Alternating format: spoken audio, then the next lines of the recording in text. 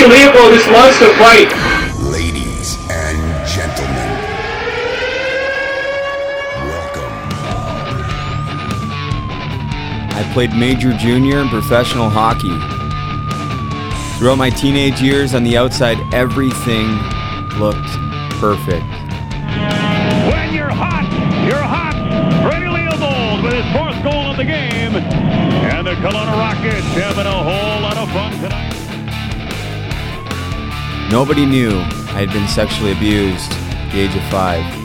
I did everything to hide it from everybody. I submerged myself into hockey. That worked for a while, until it didn't. OxyContin led me to heroin. Heroin led me to fentanyl and everything else.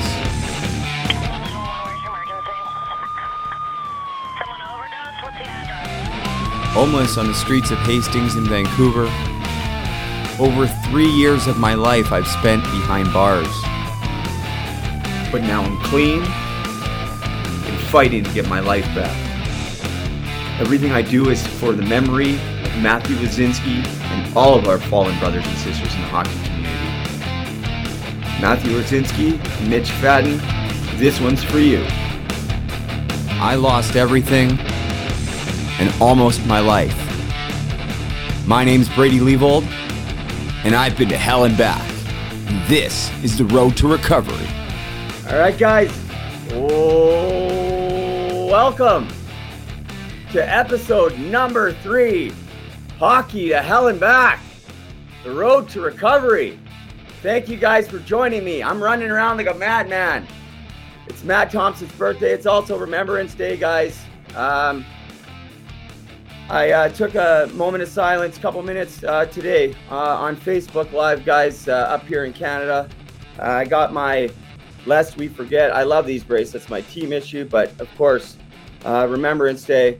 Thank you to everybody for your service across North America, because we know our partners down in the States, they keep us safe as well. So thank you. Thank you, everybody. Special shout out to my boy, Matt Thompson. It's his 33rd birthday today. Happy birthday, buddy. I know you're at the One Stop Skate Shop right now, where I should probably be, but I'm not. But that's okay. I'm going to get there after the podcast. A little time off. That's all right. It's our second day, and I'm already taking another day off. I mean, a couple hours off, but that's all right. It's been great.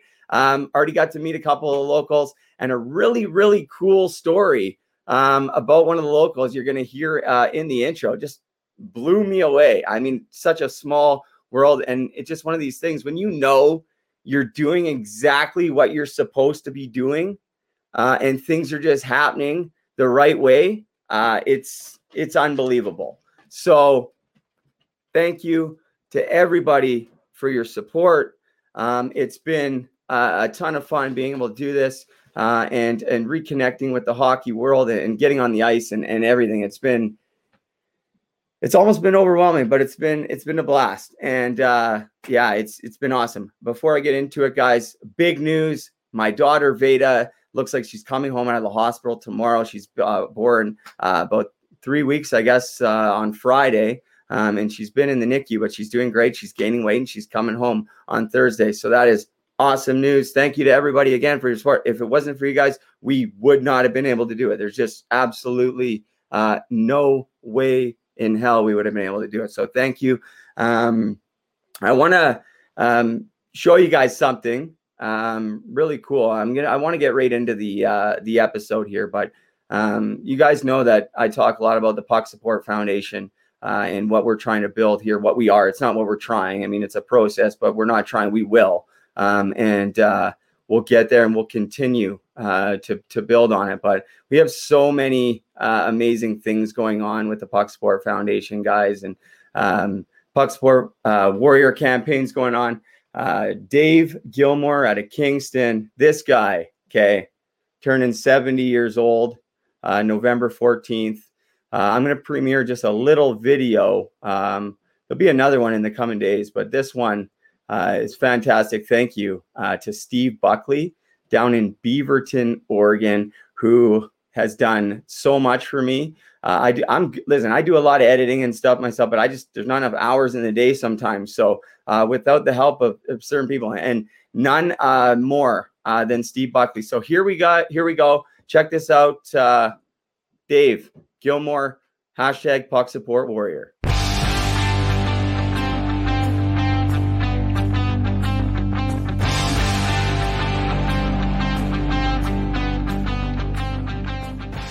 That's right, guys.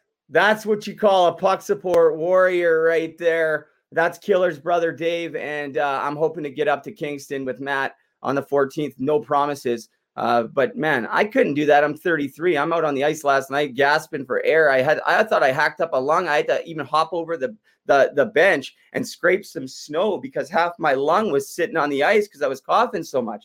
But listen, Dave is running 20 kilometers and biking 50 kilometers on his 70th birthday. It's fantastic. He's doing it all to raise money for the Puck Support Foundation, guys. He has a GoFundMe page up. If you go to GoFundMe and just search the Puck Support Foundation, you will be sure to find it. It's being run by Brandon Gilmour, his son, who has been a great help and is also going to be joining Dave on the 14th beside him for his 70th birthday. So that's pretty cool. Father, son, up in Kingston, 70 years old. If you guys know Dave, man, this guy was not in very good shape, at 50 years old. And now he's turning 70 and he's lost like over 100 pounds and he's up before everybody else I know in the morning, and he's on his bike running. So Dave, listen, you're an inspiration. Thank you for all the support for me personally, for the foundation, and for everything you've done for the hockey community. And like I mentioned, when I had your brother on the podcast, I know that you worked in corrections. I know you're not really the type to come on and talk and be on a podcast quite yet, Dave, but we're working on you. But you worked in corrections. And listen, I was behind bars for like over 3 years on 2 different occasions, right? Like 2 and then 1. And it's not a very fun place. And what he did, I mean, I wasn't there with him or anything, but I've read about it and I've talked to him about it. And he brought in, the best of his ability, like athletics and stuff into the inmates. And that's the kind of stuff, like as normal people, like I would have never thought about that stuff, but be honest, like, and sometimes now, even as somebody that's transitioned into a different stage, like I often forget what it's like to be there. I try not to because, I tried. It's sort of a catch-22. I want to forget it, but I don't want to forget it, right? Because it's a cold, harsh reminder. And there's the way I look at it. Like if I can go there, the things that I've done, if I can get redemption, then like everybody can. And obviously, everyone's story is different. But Dave, man, thank you. You are a true puck support warrior. So guys. Episode 3, Hockey to Hell and Back. This episode is probably brought to you by Team Issued Limited. Team Issued is connecting all walks of life. Team Issued does this by recreating that special feeling of being part of something bigger. I gotta get the flow going. A community for all, striving towards the same goal. Guys, check it out. Teamissued.ca. Use promo code TOEDRAG15 to get 15% off. You should have seen the toe drags I was throwing out last night. Holy cow. Right back to where I used to be. Not quite, but they could call me Tommy Toe Drag if they want. That's what they used to call me. But I just got off the phone with Jesse before the podcast. Matt and him and I talked, and Team Issued is going to be available at the One Stop Skate Shop in Morrisburg, Ontario. So come see us, guys. Again, I'm having some issues with this program that I'm using for any videos longer than a certain amount of time. So right now I just have to use the audio, but if you watch the Jacqueline Hawkins episode, I was able to repost the video later on that night. And then the actual episode now on YouTube has the video clipped into it. But what we're going to do for today, and I'll be honest, most of my listenership comes through audio still. I love doing the video and stuff. We get our viewership. What we get, but the audio, people listening to this, obviously not live, but people listening to this, thank you, because I'm well over 40,000 downloads in 6 months. So that's pretty good, I figure. That's just on my feed. Never mind what all the downloads on the Hockey Podcast Network when I was on that network. I think it was around the same. So, I mean, I'm very fortunate, very grateful. Thank you. The fact that you guys even want to listen to what I have to say, I feel like a broken down, man sometimes. And maybe that's what makes me interesting. I have no idea, but thank you so much. So here we go, guys. Let's do it. I'm really excited for this one. If you want to see the video, follow me on Instagram at Hockey to Heroin, at Hockey to Hell, or subscribe to the YouTube channel. Later on, I'll post it when I get to the One Stop Skate Shop. Also, follow at at One Stop Skate Shop. So, guys, let's do it. Here we go. Episode 3, the audio intro. Let's do it. Growing up in Port Coquitlam in the 1990s was great. Played for the Poco Pirates. Who are we? The Pirates. What are we gonna do? Shoot, pass, kick their ass, wipe their face in plexiglass. Ah, the good old days. The John Bailey Arenas was the official name, but to the locals, it was Poco Old and Poco New, later to be named Poco Green and Poco Blue. Poco Blue was always my favorite just because it was the rink the rep teams always played in. However, Poco Old, or Poco Green, in fact, holds fonder memories for me. My favorite without question is being on the ice with my dad when I was 4 or 5 while my sister was at school. There was nothing better. 9 times out of 10, we were the only ones out there. We actually recreated it later at Planet Ice in Coquitlam one summer while I was playing pro. I rented the ice and it was just the 2 of us. It was awesome. The Lower Mainland, surprisingly though, did not get a WHL team until I was 13. Until then, my dream was to play for the local junior B team, the Poco Buckaroos. That dream finally came true when I was 15, and I even scored in my very first game at home in Poco on the Poco Blue. It was a special moment, but by then my sights were already set on the WHL, but I never actually believed I was good enough to play in that league. But my dad took me to as many Giants games as I wanted to, and sometimes he would even be there without me. I'd do anything to be able to go back and take in all of those games at his side. If he never took me to those games, especially when I was 15, there was no chance I was ever going to play in that league. It wasn't until I started to see guys I knew that they could play and they broke into the league and started to have success, well then I thought maybe I could do it. If I'm half as good as them, well just maybe I can squeak by. This sadly was my mentality. Fast forward through all the logistics, but I finally made it. And in my 5th WHL game, I made the first of many trips to Brandon to play the Wheat Kings. There was something special about that rink. Whenever I was there, I just felt like I was in the right place, like I was exactly where I was supposed to be. I still can't tell you why there was always a conglomerate of remote control planes flying around the Keystone Center, but they were always there before all the other fans would arrive, twirling and flipping in the air. It almost served as a distraction. The Keystone Center was radiating history. You could just feel it. I sure did anyways. I have to admit, outside of my very limited knowledge about the Portland Winterhawks, only because Winterhawk legend Randy Heath was in fact a West Vancouver firefighter, and I got to watch him time to time when my dad would play hockey with the other firefighters. It was something that I always looked forward to. My dad would pull out the old record books to show me. No internet back then, and thank God my dad had every hockey movie and book possible. Seriously. I still thought playing for the Buckaroos though was my ticket to the big time. When I started to comb over the names and the astonishing numbers of the past WHL greats, I couldn't believe what I was seeing. After my old man showed me Heath's astonishing numbers, it was obvious that I was going to dig in a little more just to see what other amazing feats had been accomplished. I mean, the Sakic brothers of course stood out, but I had no idea Joe had a brother Brian who absolutely dominated the dub. But aside from those two, it was a couple of Brandon Wheat Kings that continued to show up time and time again. One in particular, Brian Propp. I'm not kidding. This guy is the legend of legends in the WHL. Brian Philip Propp was born February 15th, 1959 in Lanigan, Saskatchewan, but grew up in New Dorp, Saskatchewan. Before entering the Western Hockey League, he suited up for the SJHL's Melville Millionaires, where he recorded a whopping 76 goals, 92 assists for 168 points in only 57 games during the 75-76 season. Yeah, if you think that's impressive, hold on to your seats. Propp moved on to the dub with the Wheaties in 76-77, where he lit the lamp for 55, tallying on another 80 for 135 points in his rookie campaign in only 72 games. And this guy did not slow down there.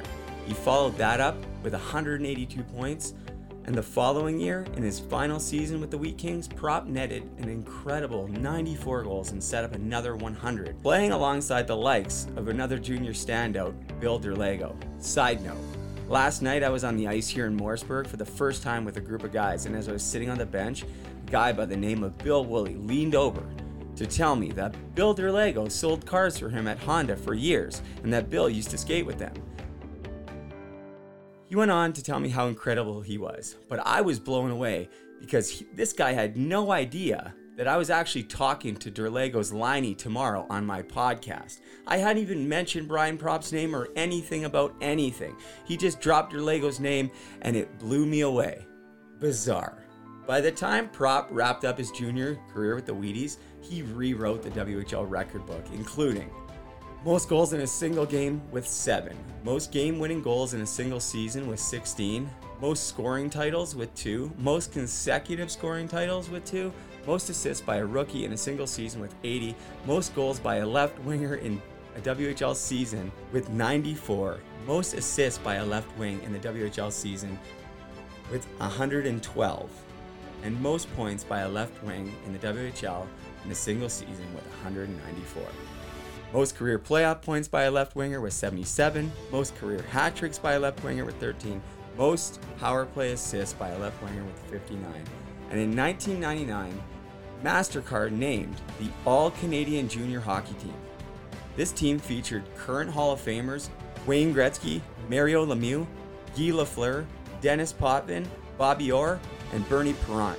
It also featured Saskatchewan native Brian Propp, who lit up the lights for the Brandon Wheat Kings. Propp was drafted in the first round by the Flyers and made the jump to Broad Street after that 194-point season, no doubt. He managed to score a game-winning goal in his very first NHL game against NHL legend Billy Smith, and he even recorded an assist and had a 2-point game. Propp's first NHL season saw him on a line with a guy that looks like me, Bobby Clarke, and Reggie Leach. He definitely held his own, and for the next 10 years, he was an offensive threat on Broad Street. Propp played with 2 elite players, as he played with Wayne Gretzky and Mario Lemieux for most of the 1987 Canada Cup. And the Canadian team won that tournament, of course. In the 1980s, he led all left wingers in the NHL and was first in 10 different categories such as games played with 750, assists with 465, plus minus with a plus 308, game-winning goals with 55, shots with 2,529, defensive point shares 16.0, playoff goals 52, playoff points 112, playoff power play goals 18, and playoff shots with 267.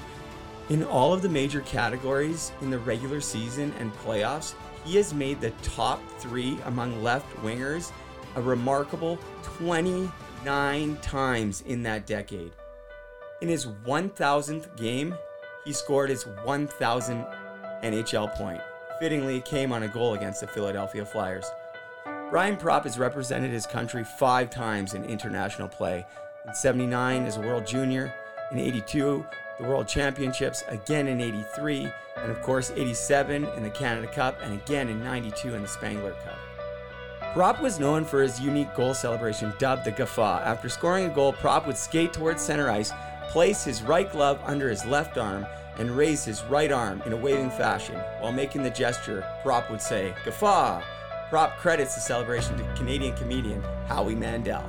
The same year, Propp was named to the All-CHL team for his outstanding play in Major Junior. He was also inducted into the Philadelphia Flyers Hall of Fame.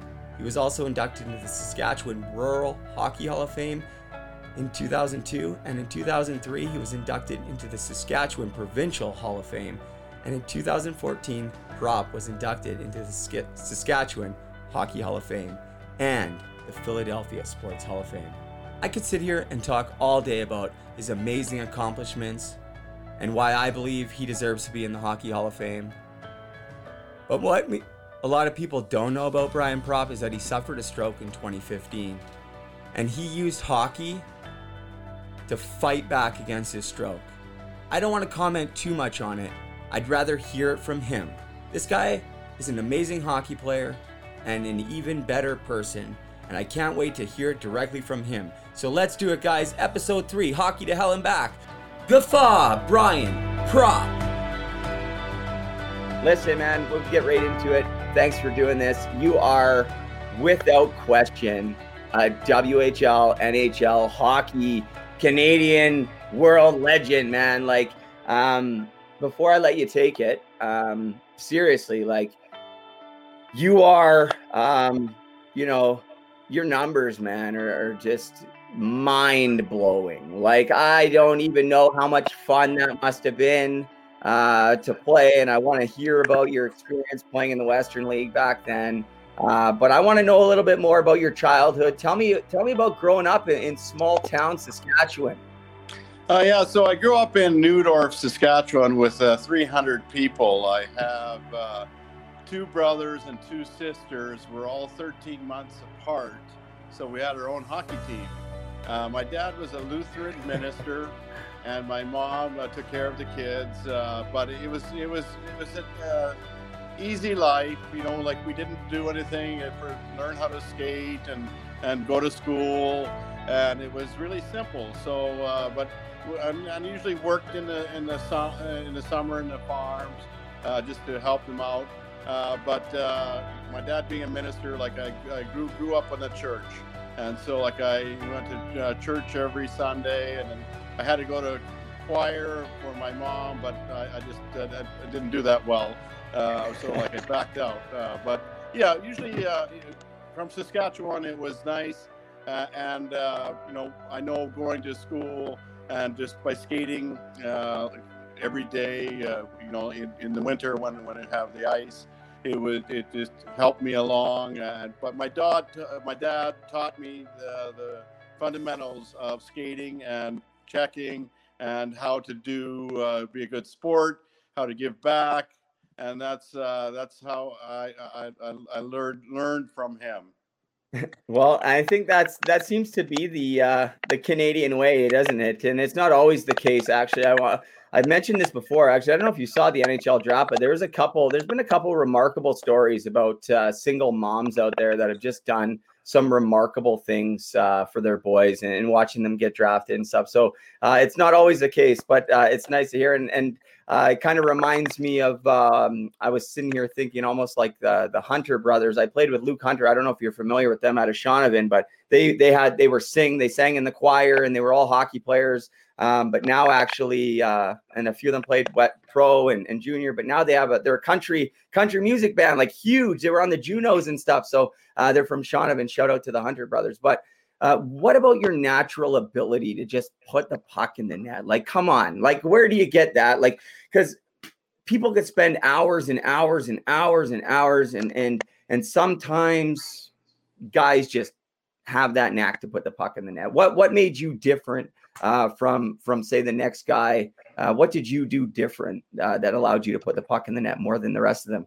So I worked on my shooting. I wanted to be very accurate, and so, like, I always made a point of not missing the net. And yeah. So, like, I shot the corners. Like, I picked the corners and 5 holes and all over. So, like, people didn't know where I was shooting, and like, had a good backhand too. So, but the quick wrist shot was my trademark. And then I always stood in front of the net, got the rebounds, and thought about where the puck was going to go. And so, but in Neudorf, like, we were lucky to have a team, and so I had 5 or 6 guys that were the same grade of me. So it really helped that we had a team together. And I usually played for other teams, like, when I was younger. And so I got lots of ice time. But just by skating and knowing where to go and practicing the shooting, that's why I scored as many goals as I did. I was in the right spot, and I would pick the corners. Well, man, you must have been in the right spot all the time, because I don't know how you get 94 goals in that amount of games in the best junior hockey league in the world, but that's crazy. It's kind of interesting. I always ask guys, what was your experience, to the best of your knowledge, moving away from home to make the jump into the Western Hockey League? Was that an easy transition for you back in the 70s, or was it challenging for you, Brian? Well, for me, when I was 15, I played for the Melville That's right. Millionaires. You didn't just, by the way, you didn't just play for them. You absolutely destroyed the league. So come on. Yeah, so like I won the MVP that year. Like I had a lot of, the records that are, our left wingers are still there, and then I went to Brandon when I was 17, and so I lived with other teams, people in the house, and so, but thankfully for me, I had Brad McCrimmon and Ray Allison. I've known them for a lot of years, and we knew each other from playing against each other. And we got along really well. And then having Dunk McCullen as a coach, he taught us how to be pros, and yes. That made a big difference. But we had such powerful teams with Larry and Hanlon and Semenkin and a bunch of these guys, and then Konecki, and so I was always fortunate to have good teams with me. And that made a big difference, because we learned how to win, and we didn't lose that much. I know that my first year when I was a rookie, we only lost 12 games, and then 8, and then 5. 5 was that's pretty amazing, because at that time it was still 20-year-old players. Yeah. No, it's.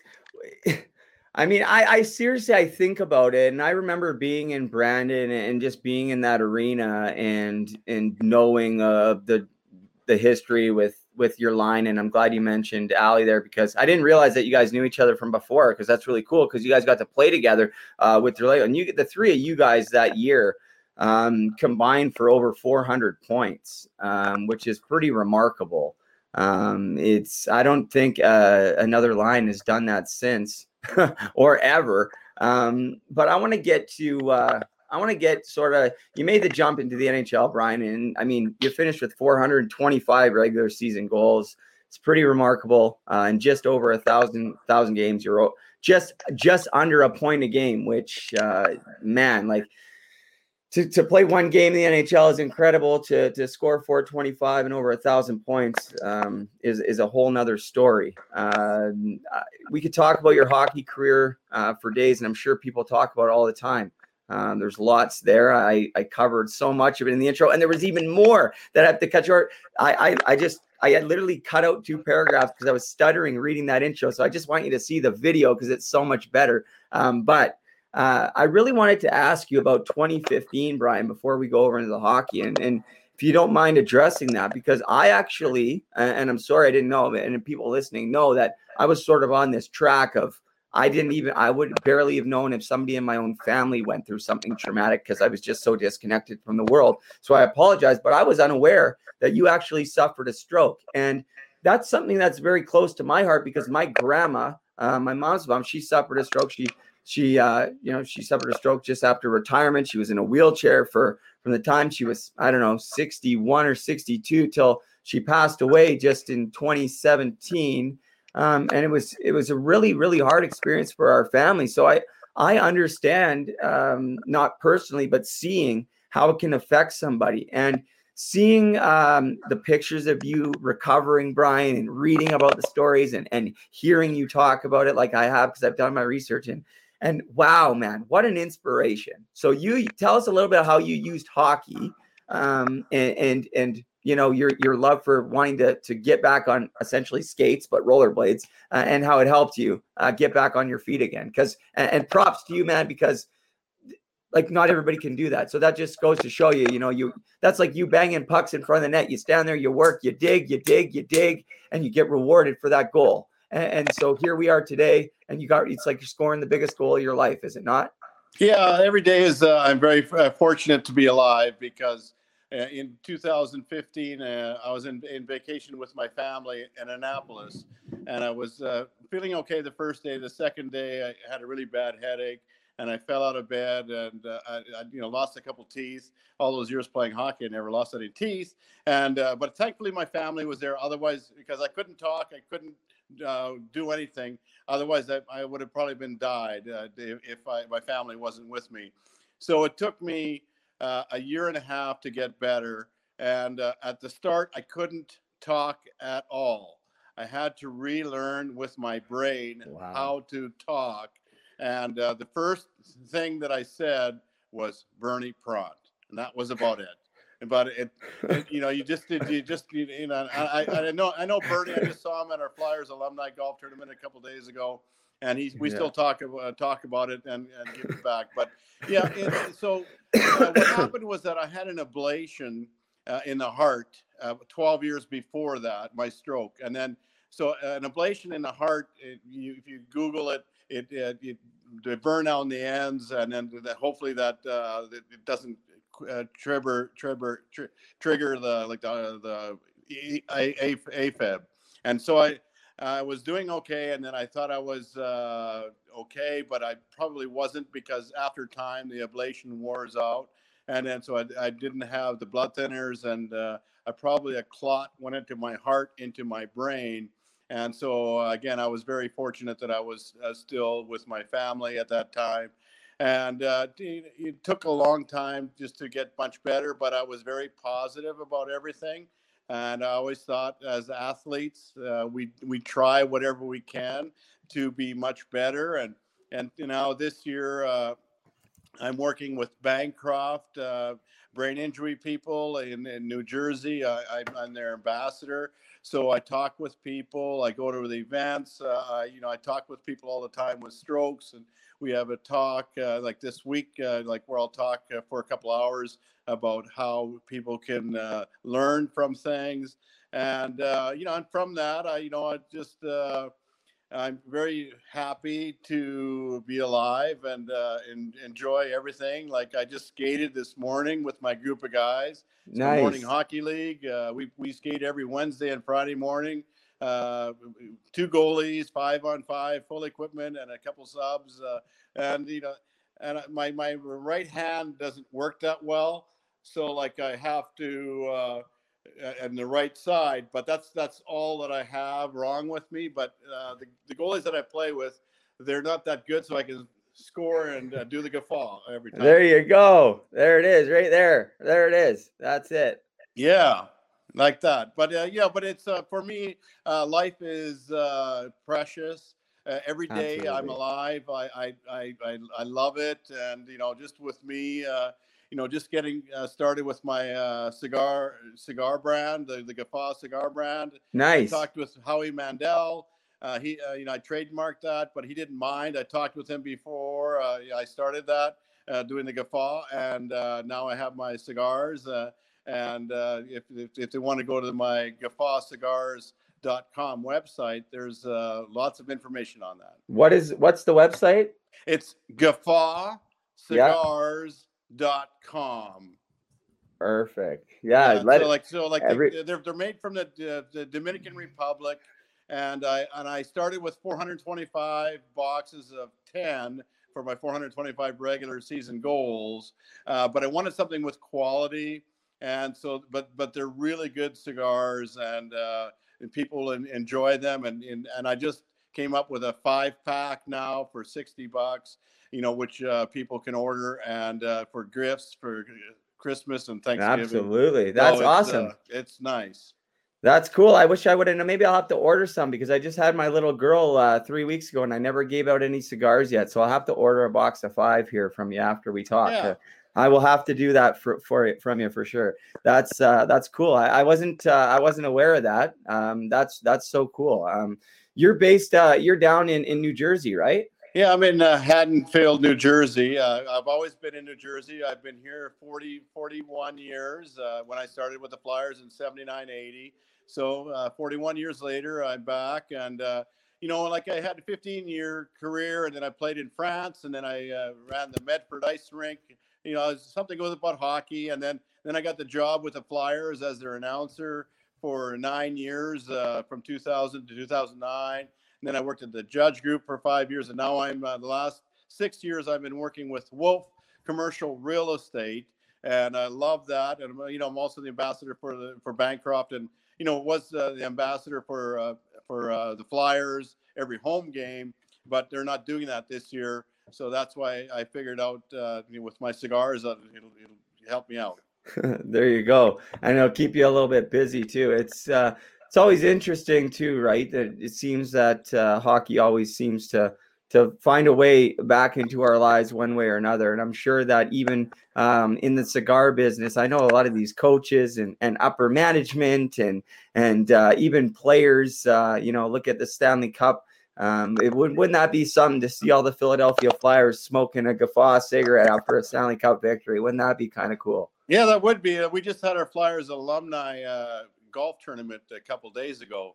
And so I hand out the cards and like all the companies that were there, it's good information for me to hand out to everybody. And, hopefully they'll keep ordering like for Christmas gifts. And, because what do you buy yourself? Underwear and socks, right? That's right. And so like $60 and 5 cigars, nice 56 by 6 inch. Nice cigars. Yeah. There's 2 mild, 2 medium, and a Medora. So like a good choice. And so depending what they want, it'd be a good gift for people to give. I absolutely. Not even just for the Philadelphia Flyers fan. It sounds like it's I'm actually excited to check it out because I'm not even kidding. I was thinking about I got to get cigars because I just had my daughter. So 100% count me in. I want to ask you, and this is a loaded question, but I'm sure you get asked it all the time. The Hockey Hall of Fame. What the hell's going on with that? I mean, I don't want to put you on the spot because, listen, we're hockey players.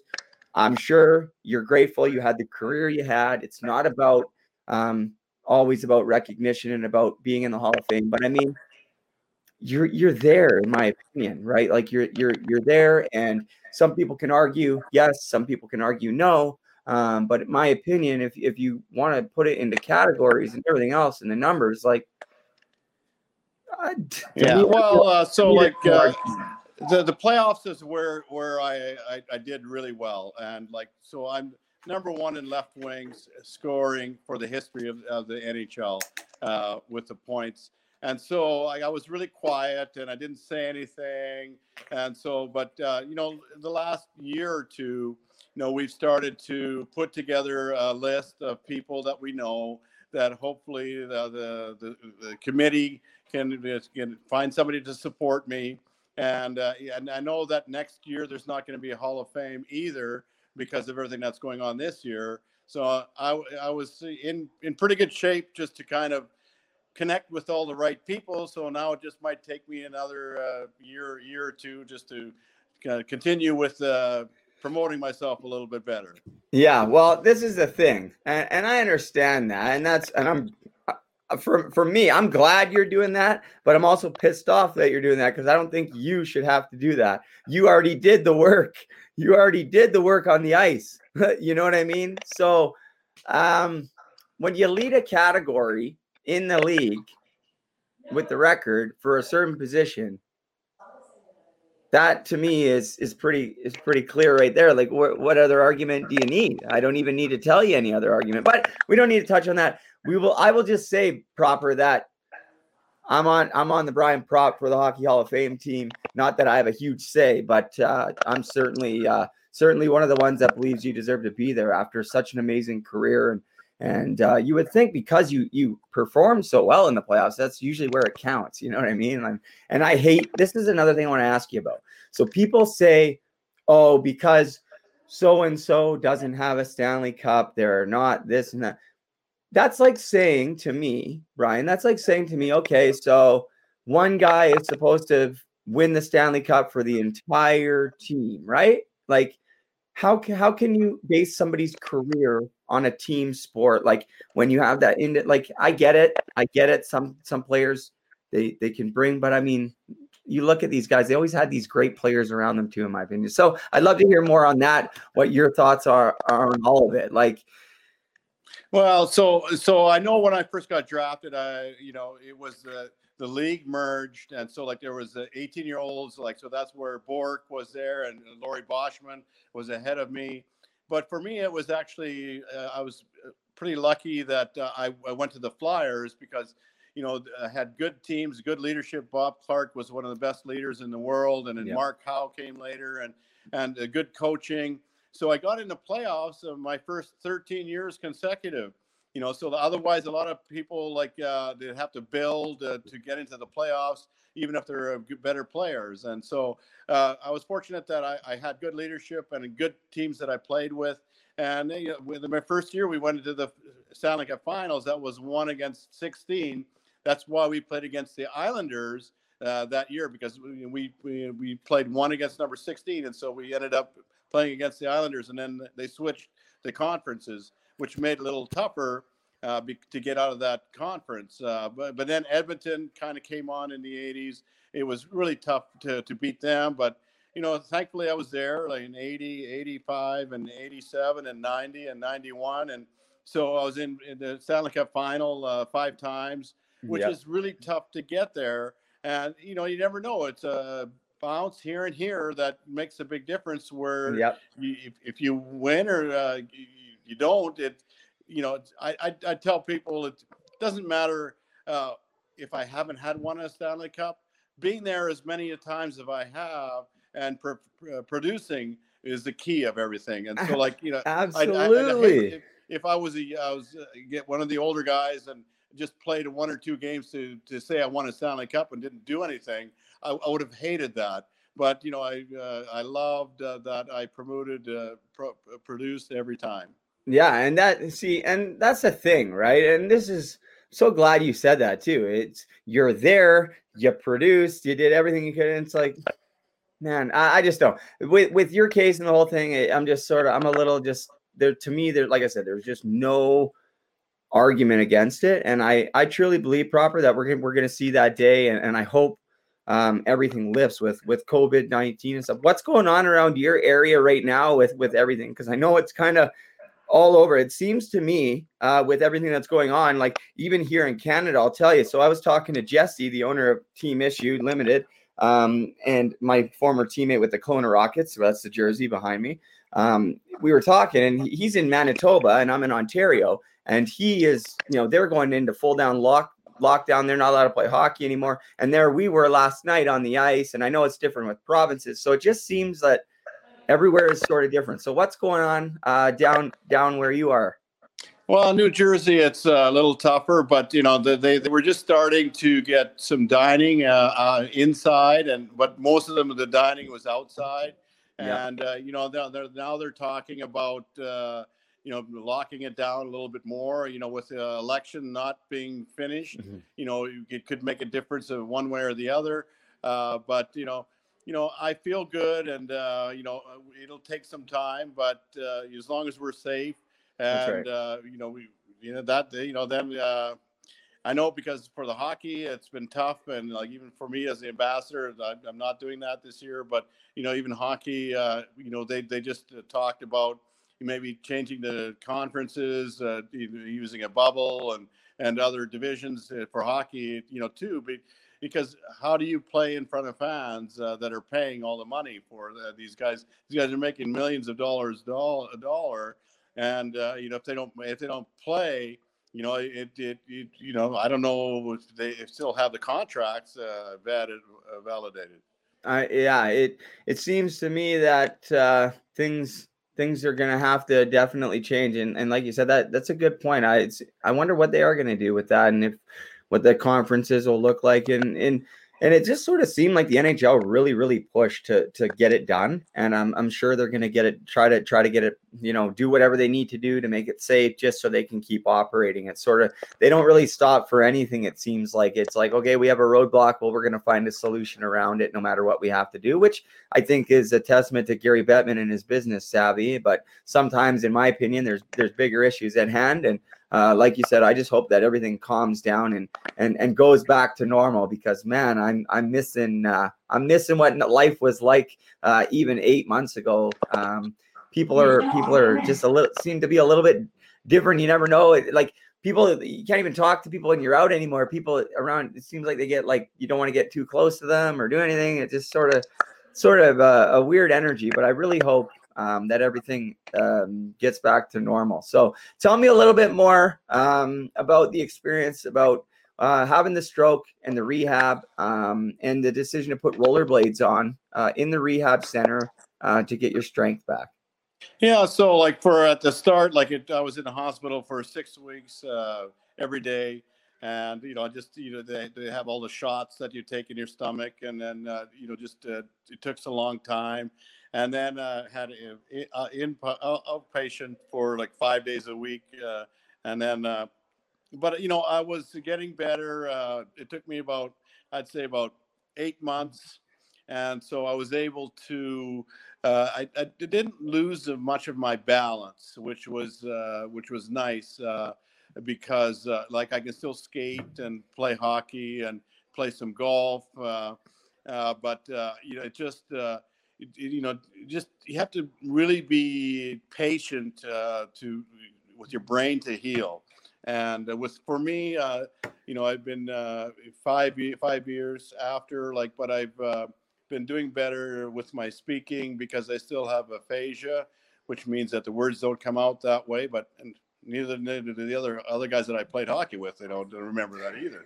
But yeah, so for at McGee, where I was, after a few months, they saw that I was way ahead of what the people were, and I just wanted to do something a little faster, but so at least they let me skate in the rollerblades, and so just I had to hang on with somebody, but after time, I'll just they didn't have to, because I was pretty good with my balance, but yeah, it was good just to think about playing hockey again and enjoying what I could think that I could want to do. And so thankfully I am still skating and playing golf. And playing golf. So that's another thing that you like to do, eh? Your golf. How's your golf game? Well, my hand doesn't work that well. Yeah. But I'm still right-handed. I shoot left-handed, but I golf right-handed. Okay. I hit it about 220. But pretty straight. And then I was we just won the tournament of the Flyers Alumni Golf Tournament. Oh my God! With my group, but I had good players. Here I was. I'm thinking, okay, you're going to be able to just maybe get out there and hit it. You're like, yeah, I hit it 220, but straight. Yeah, we just won. No big deal. Of course, yeah. Right? Of course, of course you did. It's all about putting. Well, you're just a natural at everything, aren't you? Proper. That's just the way it goes. Even when they try to disable you, you're still better than everybody else. Oh no, not really. Well, I have lots of help. I know. I'm just playing. You have good teammates that really make a difference. It's sort of like with our Flyers alumni. They supported me after my stroke, and a couple of friends that I had, like Ray Allison was there a lot, and my friend Scott McKay, and so they took care of me, and I know Bill, he's in Toronto, and a lot of these guys are good friends of mine, and but from me doing the radio for 9 years, I know all the alumni from the other teams and stay in contact with them. I'm still on the board of our Flyers alumni board. So I stay in front of these people, and we have their events, and Eric Harrichek, he always had some golf tournaments that I went to, and I played some golf in Newfoundland, hockey in Newfoundland, and it keeps me in front of these other people in Canada. And I couldn't visit with my family in Saskatchewan this summer. But hopefully next summer, I can probably visit with them again. Yeah, that'd be nice. I have a question coming in from my buddy Phil Mayaskowski. He would like to he'd like to know about Pelle Lindberg's talent. Obviously, that's a tragic story, but he would like to know if you think he would have been one of the top goalies if that didn't happen. Was he pretty good? Well, he was getting to be one of the best goalies in the world at that year. That was 35 years ago that this happened a couple of years ago. But yeah, at that time he was one of the best goalies in the world, and so like we just got started that year, and we just won a bunch of cars, and then accident happened. I think that a lot of people here that are Flyer fans know that they probably felt that if Pelle was still alive, that we could have won a couple Stanley Cups with him. Yeah, and that's important with goalies. Like Hart now, he's great for the Flyers. He'll be there for a lot of years. Gives the Flyers a chance to win every time. Yep, and that's a really good point. And yeah, I mean it's one of the tragic stories in hockey. And Phil, thanks for the question. It's sometimes hard to see the questions coming in because I still haven't quite figured out this program. Sometimes I got to look at the phone. Sometimes I got to look here. But it's pretty amazing. If I had to ask you your fondest memory from the Western Hockey League, and then your fondest memory from playing in the NHL, what comes to mind for Brian Propp? Yeah, so like when I was a rookie in Brandon, I scored 7 goals one game against Pat Portland. So like I still remember that. 7 in one game as a rookie.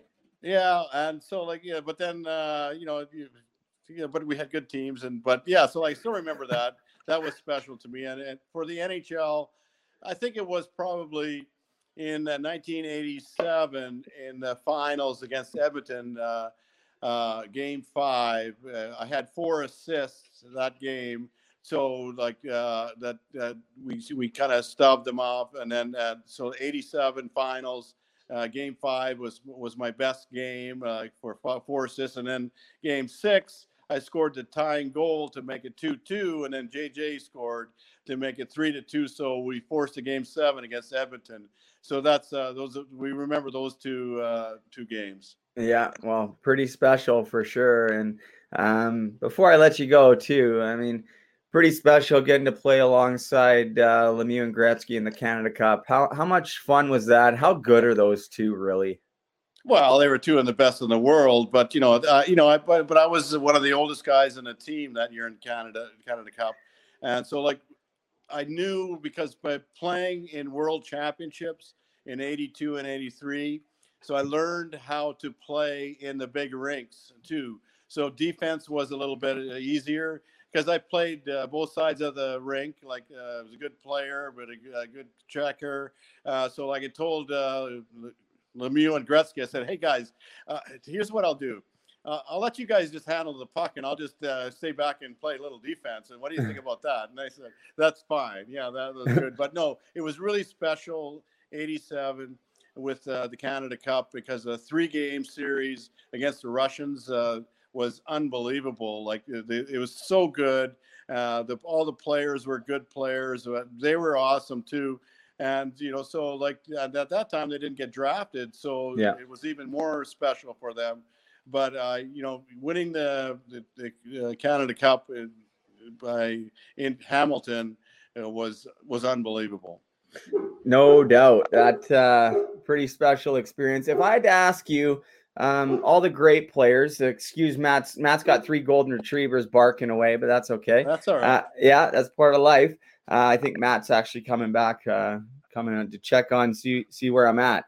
But if I had to ask you, is there one player that you played against that you're like, wow, this guy is really, really something that blew you away, where yes, you played on a line with Lemieux and Gretzky. Maybe it's one of them, but maybe there's a surprising guy out there. Maybe is there somebody that just stuck out for you where it really blew you away, that how good they were, coming as how good you were, having to look up to somebody, you know what I mean? Because there could have been too many players better than you, Brian. I have a couple guys and Mark Howe is unbelievable. He was so quiet. He should have won the Norris 3 other times. But because we with the Flyers, we didn't promote ourselves that much. That's why he didn't win a notice. And then Brad McCrimmon was really good too. They're always plus 85 every year. It played so consistent, but also it's really tough. Ray Bourque, I played against him. I mean, he's good and front and back. You never knew how good he was. But Mark Howe was underrated, and Awesome. I also liked Mark Recchi. Mark Okay. Recchi kind of reminded me. He was very consistent. He didn't.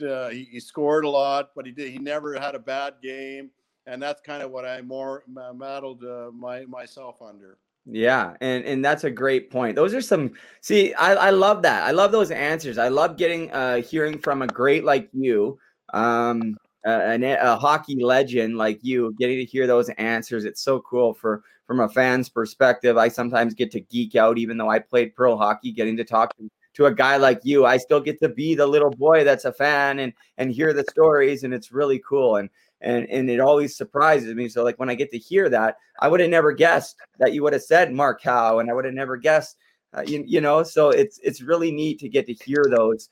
And Brian, I think, you know what, I got to get back to the skate shop. But I would honestly, I would love to connect with you further and possibly do this again down the road and tell you a little bit more about the Puck Support Foundation down the road and see if there's anything that maybe we can do together down the road, because there's a lot of great people involved. Former NHLers and junior guys. Brian, there's a lot of guys out there and girls struggling in the hockey community with mental health and addiction and different things. And sometimes, like yourself, when you were struggling with going through a stroke, it took hockey to get you off your feet. So sometimes when give some people some hope. That's right. Just so that like every box of cigars that I sell, I give a percentage back to Bancroft brain injury people. Yes, you do. That's awesome. And I'm going to make sure that I tag the Bancroft Foundation and make sure that people can get linked to that if you guys want to donate awesome. And everything. I'll make sure I'll get all the information in the link below, guys, whether you're watching not live, because it obviously won't be there now, but if you're watching later, look below right now. If you're listening to the audio, look below right now. There's going to be links to Guffaw cigarettes or cigars. Sorry, I don't know why I said cigarettes. Guffaw cigars, the 5-pack for $60, and great Christmas gift, and of course Bancroft Foundation, which is unbelievable. Kudos to you, Brian, for an absolutely remarkable hockey career, man. Like, you're a legend. Thank you for joining me. But honestly, I'm honored to know you, and I'm proud of you that you got through, that you're continually fighting, because I can't imagine how hard that must have been, because I saw my grandma struggle, and I heard you talk about how you progressed a little bit quicker than some people, and I'm sure there's some people that were there with you that aren't in the shape that you're in right now. So you can understand, and I can see, how lucky you are, but it also, I believe it comes from within your heart. And like you said, because you were such a great athlete, such a great hockey player, you're like, man, I got to get up. I got to score some goals. I'm not going to sit around and do this. So that's a testament to you and your character, man. So kudos to you. I'm so proud of you, and look forward to this friendship. And make sure, guys, underneath the description, make sure you check out his cigars and the foundation for sure. So Brian, Prop, can you give us a guffaw before you go? Oh, guffaw! All right, buddy. All right, guys. That's episode 3, Hockey to Hell and Back, the Road to Recovery, with hockey legend and, in my opinion, future Hall of Famer. Let's make it happen. Philadelphia Flyer Brandon Wheat King legend, Brian Prop. Thanks, Brian. You're the man. Thanks, Brady. All right, guys. That's episode 3, Hockey to Hell and Back, the Road to Recovery. Brian Prop, what an awesome guy. Kidding me? Do yourself a favor right now. I know you guys heard it in the intro. I know we talked about his career a little bit. Do yourself a favor. Go on Elite Prospects right now.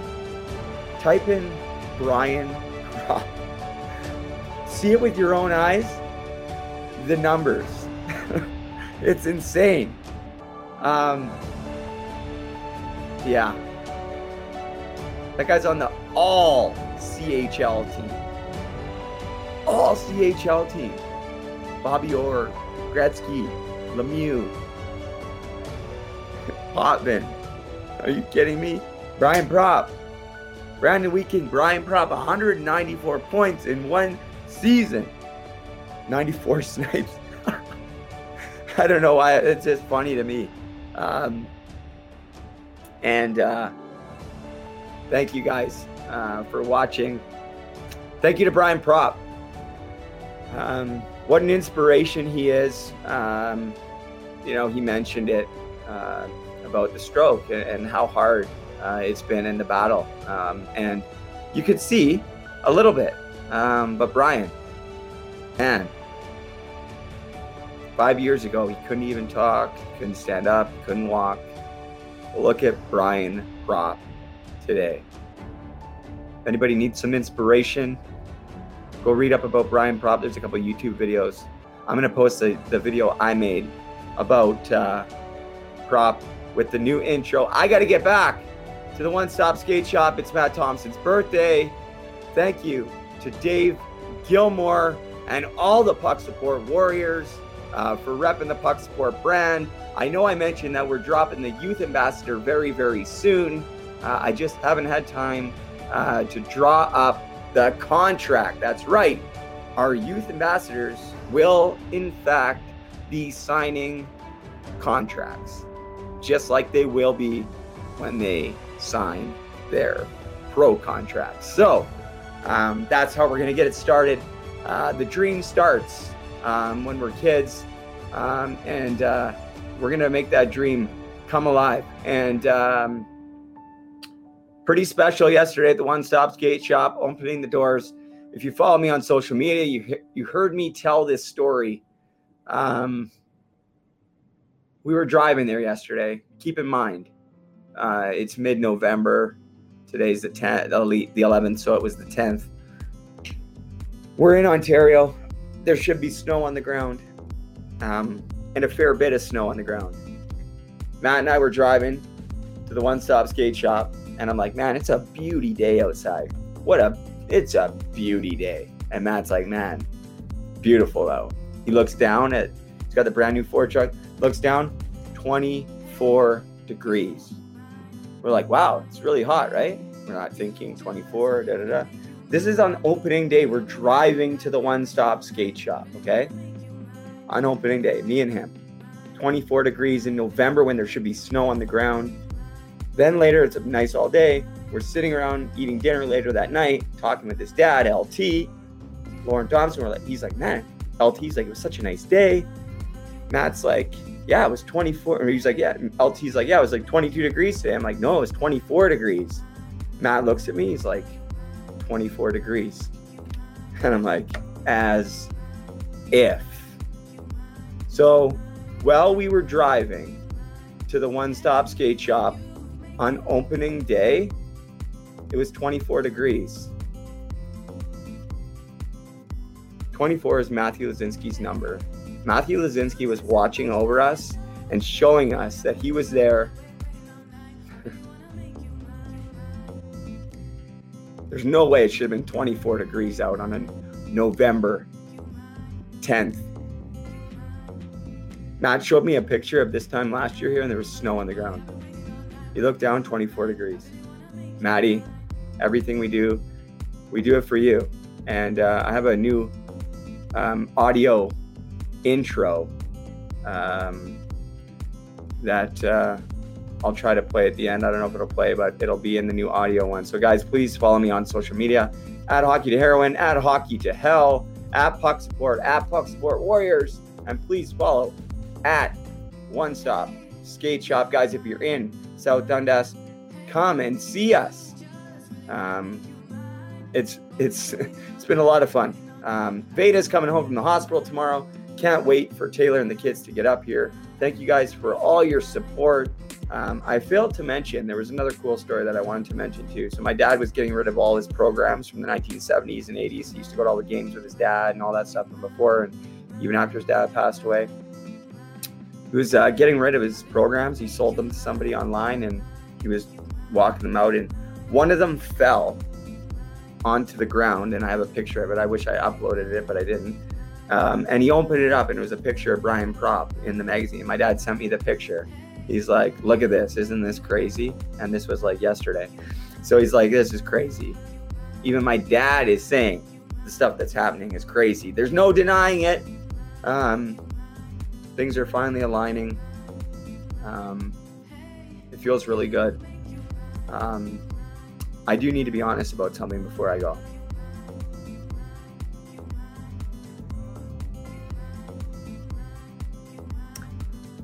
So I come on here every day or whatever. I make live videos, and I share my story of strength and hope, and I'm clean off hard drugs, and it feels great. You know, I have a beautiful family, just had a baby, and it's so many things are great. But I'm really struggling these past few months, like really struggling. Having major flashbacks of certain things that happened to me, and I had a major like mental breakdown last night. So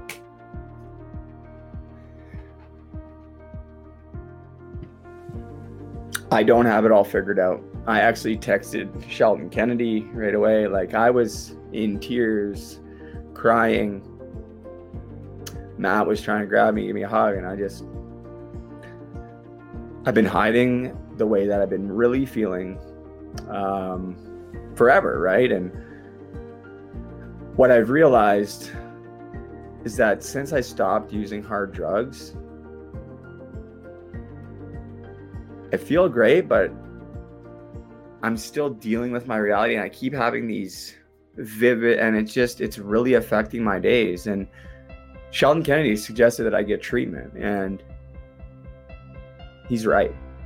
I need to seriously get more help for the trauma that I suffered. And the reason why I'm sharing this with you guys is because if you suffered, I want to encourage you to do the same. I am going to reach out, and I'm going to get the help that I need, because I can't live like this anymore. I can't.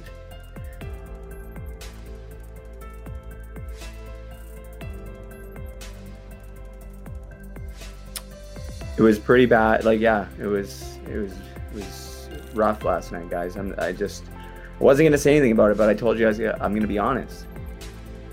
I was having major thoughts of suicide, and I have been, because I just can't seem to escape some days from certain things. And, you know, Sheldon Kennedy even said, he's like, that's just sort of part of it. We have to learn how to deal with it. And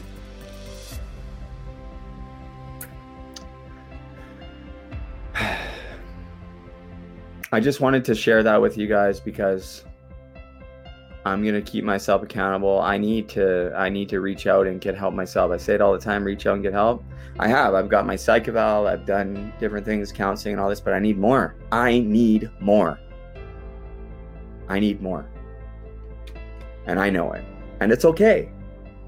I've accepted it. It is okay. So if you're struggling, it's okay too. It's okay.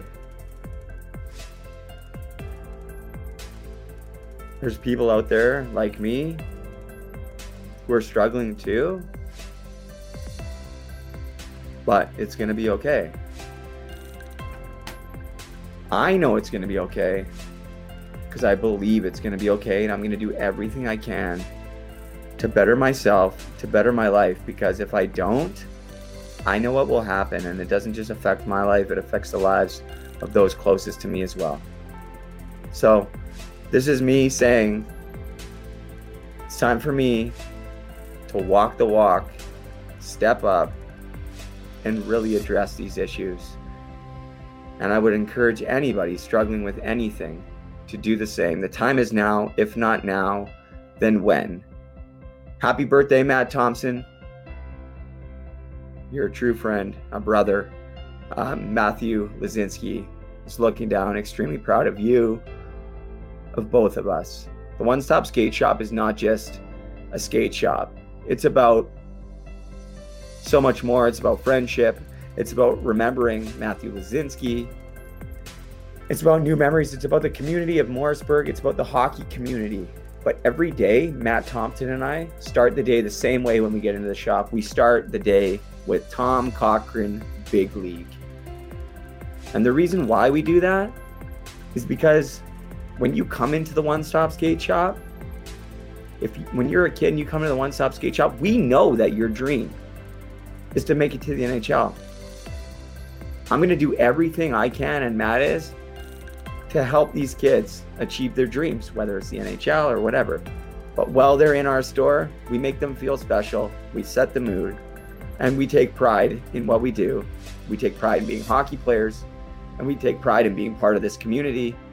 Come see us, I swear. We love what we're doing, and we just continue building everything that we're doing, and we do it all in Matthew Lazinski's name.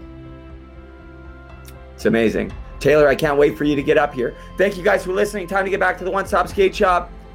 If you're struggling, reach out. That's what I'm going to do because I need to. Thank you so much. Your support, your listenership means so much to me. Please subscribe wherever you're listening. If you're watching on YouTube, press subscribe and hit that little notification bell, please. And follow me on Instagram and follow Puck Sport Foundation, guys. And stay tuned for more on Dave Gilmore. Puck Support Warrior #1, 7 years old, November 14th. Can't wait until I can finally meet Dave and Brandon Gilmore up there in Kingston. We're so proud of you. Thank you guys last time.